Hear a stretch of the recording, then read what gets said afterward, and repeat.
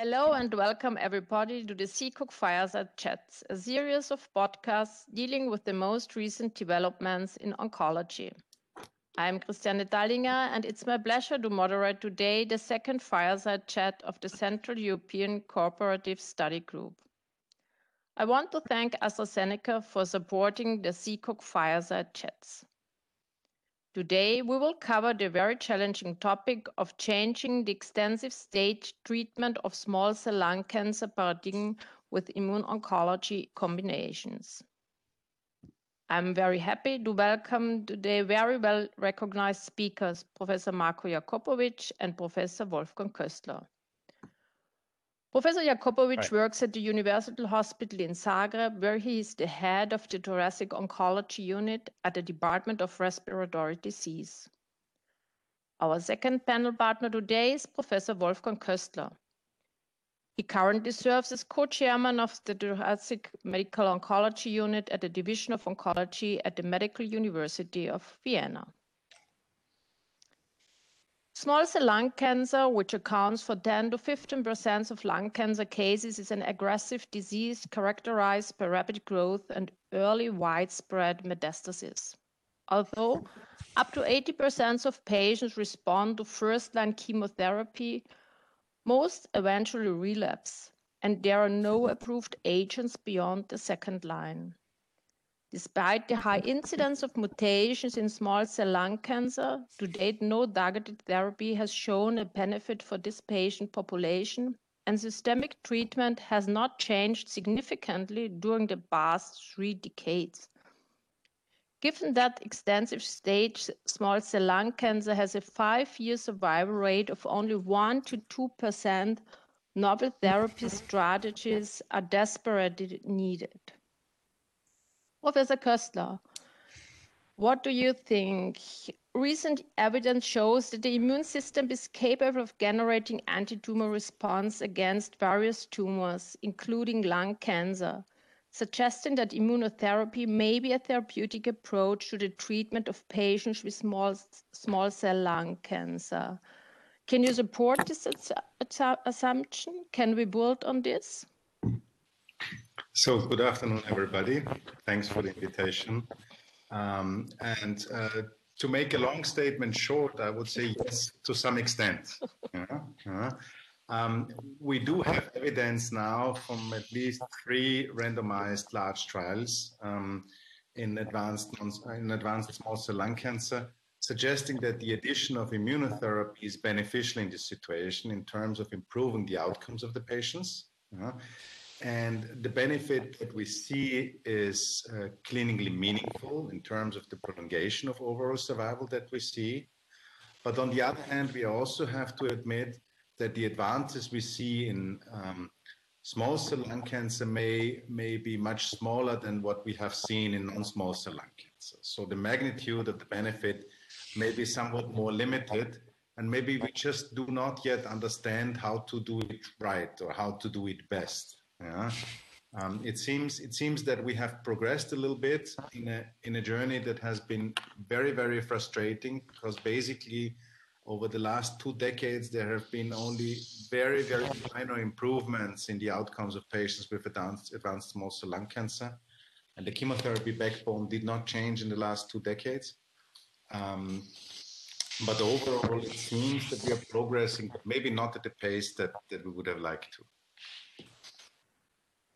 Professor Jakopovic, so what do you think, thinking of immunotherapy being investigated for patients with small cell lung cancer, antibodies that target the programmed cell death protein 1 and cytotoxic T-cell lymphocyte antigen immune checkpoint pathways are perhaps the most promising? Could you comment on that?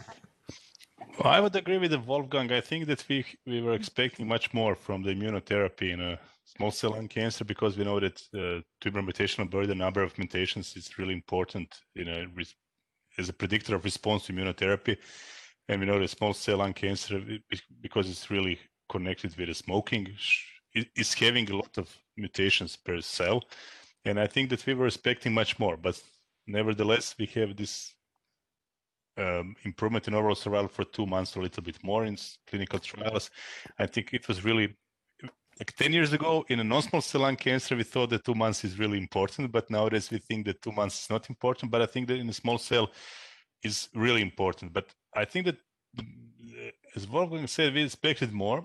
And I think that the biggest issue is that how to, if you look at this, at least these 2 positive trials with the Caspian and Empower 133, we have tails of overall survival in Kaplan-Meier curves.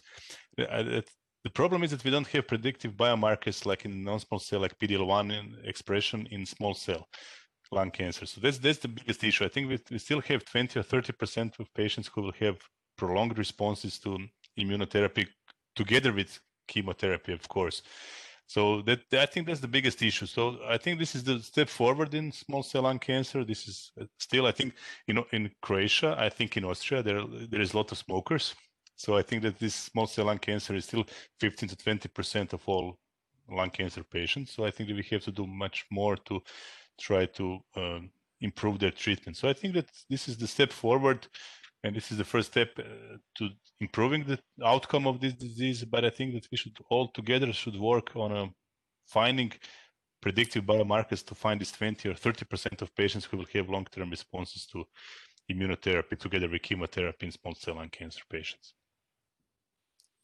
I perfectly concur. The interesting thing is that what Marko mentioned is the tails actually that we see, because when we treat advanced small cell lung cancer, in the beginning we usually get very good responses from chemotherapy, and this is why we don't really see an effect of the immunotherapy in the early course of the treatment, because the survival curves, both in terms of progression-free survival as well as overall survival, look pretty similar. Whether you give immunotherapy, you do not give immunotherapy in addition to chemotherapy.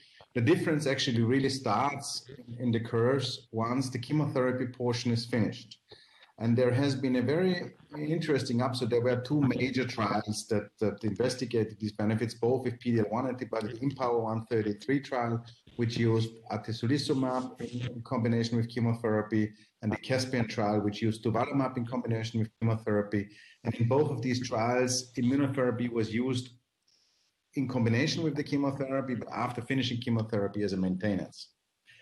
And in this year's Congress, there was a very interesting abstract published, Empower 133 trial, in which they looked at those patients which actually reached maintenance, so which made it through the chemotherapy portion and then went into maintenance either with immunotherapy or with placebo.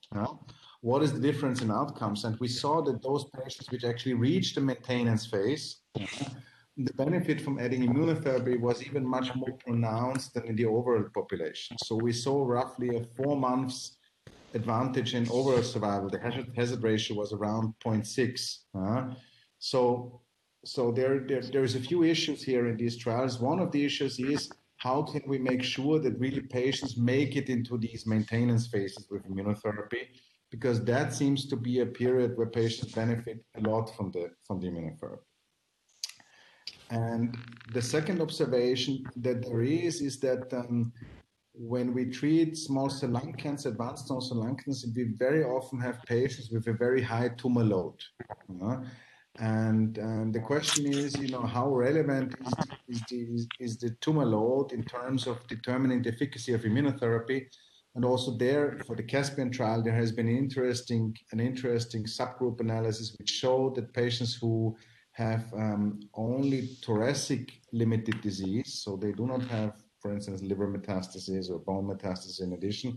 So those who have thoracic limited advanced disease, they seem to derive an even greater benefit from immunotherapy than those who also have extrathoracic disease.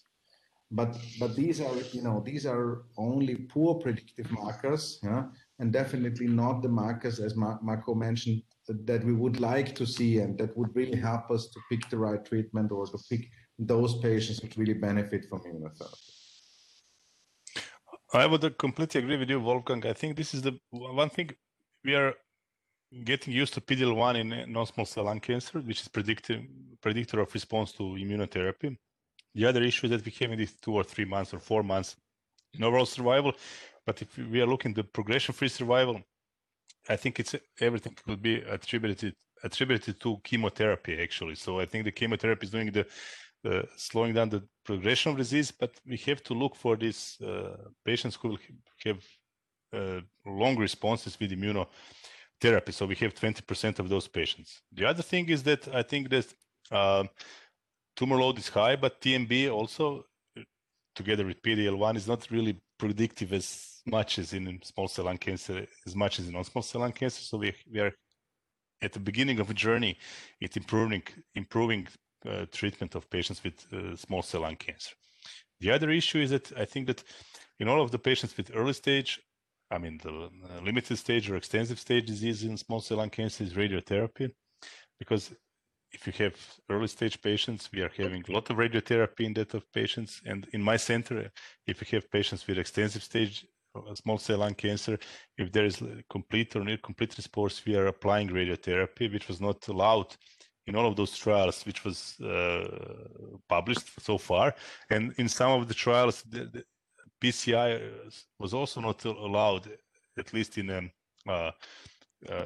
Caspian trial, the PCI was not allowed in IO arm. So there is like a little bit of controversies in the design of this study. So that's one thing. And the other thing is that in IMpower, which was 133, which was first published, cisplatin was also not allowed. So I think this is something which is really something to be discussed in the future. What do you think, Wolfgang, about that?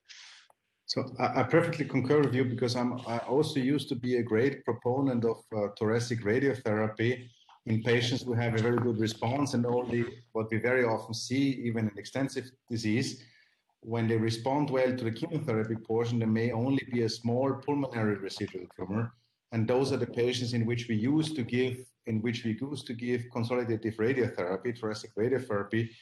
And our impression was that these patients really derive a great benefit from such treatment. So this thoracic radiotherapy was not incorporated in the pivotal trials that were done in small cell lung cancer now with immunotherapy. So neither the IMpower 133 trial, nor the Caspian trial, even not the Keynote 604 trial, none of them used thoracic radiotherapy because of concerns that there might be some increased pulmonary toxicity, some more pneumonitis with the addition of radiotherapy. I think that this is an important question, because we know that radiotherapy does not only have detrimental effects in combination with immunotherapy, but may also act as a sensitizer for immunotherapies. I agree. And that may be quite relevant to tumors which are usually poorly immunogenic, such as small cell lung cancer, which we consider usually poorly immunogenic. So that is definitely something we need to know.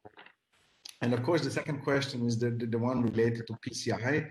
I mean, in those trials, roughly 10% of the patients only received PCI.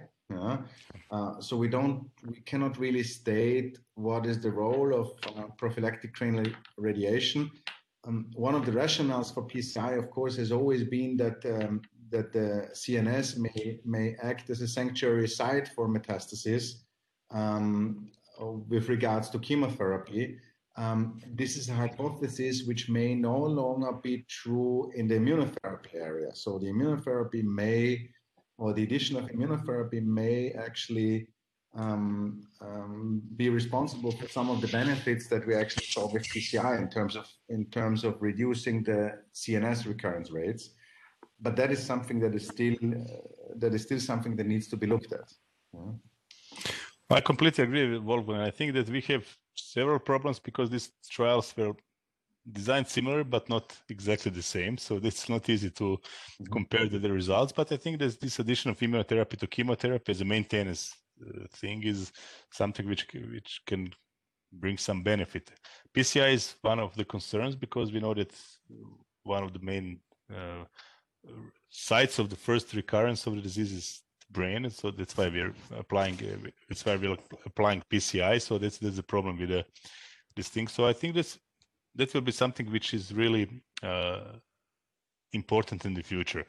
And then, what do you think I'm discussing because I'm not sure by myself. So what do you think about carboplatin and cisplatin because in Power 133, all of the patients were allowed only carboplatin. In Caspian trial, I don't know, one fourth of the patients were received cisplatin, and at least in my institution, cisplatin is one thing which is really the best thing in the world, and it's something which should be applied with etoposide, and cisplatin is something which is cornerstone of treatment of small cell lung cancer. And it's something which we are doing, and then we are looking with the carboplatin only if we must to apply carboplatin in small cell lung cancer patients. Yeah. So my preferred treatment is actually also cisplatin. Whenever I can, I prefer to give cisplatin, and I usually split the dose over 3 days, just like the etoposide dose. So we give 3 days of cisplatin, 25 milligrams per square meter per day.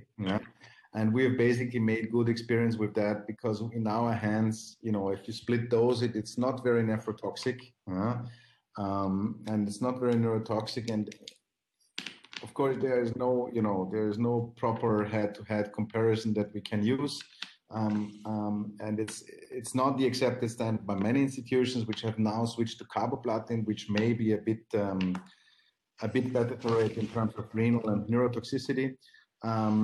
But still, when I see a fit patient, when I see the relatively rare ECOG 0, a small cell lung cancer patient which does not have any major cardiovascular or renal comorbidities, my preference is still cisplatin-based treatment. Acknowledging that for most of the patients that we see, when we see them, they're in a poor performance status. They may be symptomatic from hyponatremia, from brain metastasis, from comorbidities.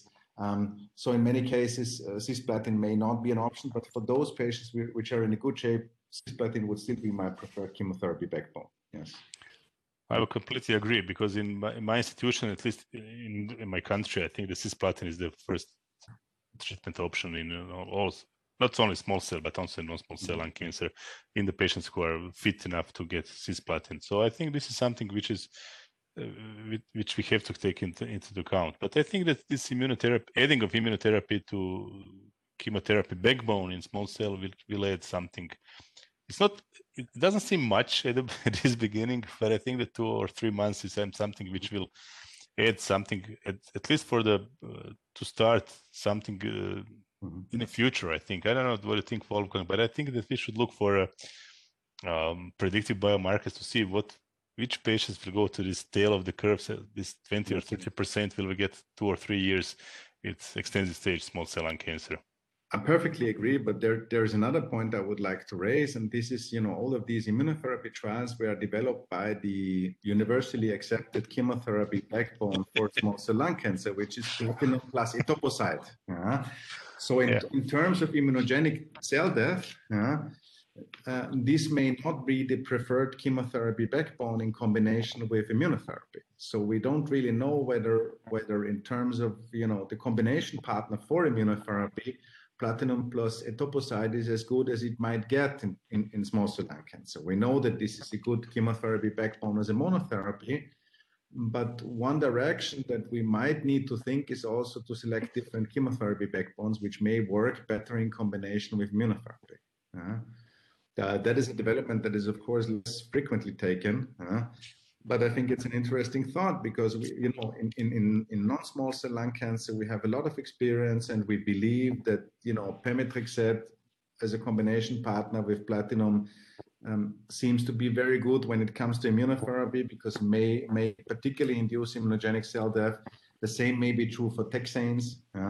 But for etoposide, we know much less if this is really a good chemotherapy backbone in combination with immunotherapy. Well, I think this is the great point, but because I think we should look for the partners. I think you are absolutely right. We should look for the partners for immunotherapy. We know with the squamous cell that taxanes are great with platinum, and then in a non-squamous is pemetrexed and platinum. I think this is a great observation, but the problem is that we don't have any other chemotherapy besides topotecan, which is really awful drug in my opinion in small cell. So this is really great. This is awful. So I think this is really great observation. We have to look for the perfect partner for immunotherapy as a together with chemotherapy backbone in small cell lung cancer. This is something which we should look for, together with looking for predictive biomarkers. So other than that, Marko, would you be comfortable applying thoracic radiotherapy to a patient which is undergoing immunotherapy in the maintenance phase? Well, I have no idea. It's a tough one, huh? I would try, Yeah. but I'm not quite sure what to do with the patients who are, I don't know, in complete or near complete response and then to maintain a immunotherapy, either atezolizumab or durvalumab, and then to apply the consolidation radiotherapy. I would go for a PCI. I think this is fine. Yeah. This is something which is fine, but I would be afraid because there are a lot of. The problem is, I think, in thoracic oncology and oncology in general, is that we are we are trying to see what's happening in other tumor sites to lung cancer. So, we are all waiting for, I don't know, Pacific 2 trial. We are waiting that concomitant chemo plus immunotherapy and plus radiotherapy, and then we'll see if it's safe enough. And then if it's fine, then I will go with a concomitant immunotherapy and radiotherapy. So I think that's the problem. I think the problem is that the numbers are much smaller than in non-small cell lung cancer. If you look at the stage 3, for example, lung cancer, the numbers are not much smaller than in small cell lung cancer. That's true. So at the moment, I think I will be afraid, but I'm not. My gut feeling is that it will be fine, but at the moment I will be afraid to apply radiotherapy together with immunotherapy in a small cell lung cancer. Tend to agree. Yeah, tend to agree. I don't know what do you think about it, Wolfgang? I tend to agree. Yeah, I mean, this is a decision that really needs to be discussed with the patient. Yeah, yeah, that's true. That's true. Very often, what we see is, of course, mostly mediastinal residues. Yeah, and we can, in such situations, give consolidative thoracic radiotherapy without irradiating too much of healthy lung tissue. Yeah? So sometimes this is a decision which may involve irradiating only very little lung tissue. And as long as I don't have a large amount of lung tissue in the radiation field, I'm of course less concerned about the combination of radiotherapy and immunotherapy. So in individual cases where maybe there is a PET positive residual tumor, and maybe the overall disease load has been limited. So a patient who had, let's say, bulky mediastinal lymphadenopathy, but no, and maybe a few pulmonary lesions, but no real infradiaphragmatic metastases. This is a situation in which I might be, tempted to still apply thoracic radiotherapy, knowing that there is no data to support this. You're absolutely right. But this is a difficult decision that you have to discuss both with the patient and the radiotherapist, of course. I would say, I completely agree, but I think that the biggest issue that you have mentioned in your last sentence is that we have to talk with our patients. I think with like in the last, I don't know, not the last 2 years, but in the last 10 years, when we go to the targeted treatments, we were just looking at the CT scan, everything is perfect. I think at the moment we have to discuss with the patients what the best options are, and then talk about the risks of the side effects and everything. So I think that we are coming the physicians in a real sense of the way. I think that we are really becoming physicians. We have to talk with the patients and ask for the patient's preferences. So I think you're absolutely right. I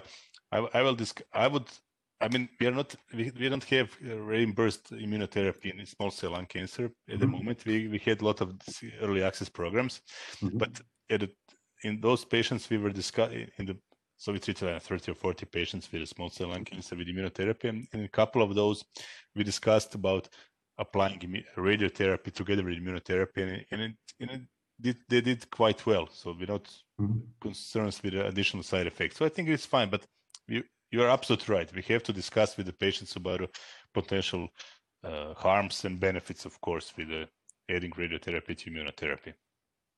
Marko, may I need to start another provocative question? Christine is the boss, so I think we are running out of time. But so we have time for one question, right? The final question, Wolfgang. Okay. It's great to listen to you. It's great. So you have a patient who has chemoimmunotherapy, does well under maintenance therapy, has a relapse, let's say 8 months into maintenance therapy, let's say 1 year after starting the chemotherapy. And immunotherapy as well. And immunotherapy, during immunotherapy. So during the maintenance immunotherapy period, you have, so we now know that patients who have had a certain interval from first-line platinum-based therapy in small cell lung cancer, they may actually benefit most, not from starting on topotecan as a second-line therapy, but from restarting on a platinum-based chemotherapy. The question is, do you keep them on the immunotherapy? Or So my gut feeling is that I will keep the immunotherapy and reinstate it platinum and etoposide for the 4 cycles and see what will happen. So I think that immunotherapy should go like a maintenance, and then I will add chemotherapy for another 2 or 3 or 4 cycles.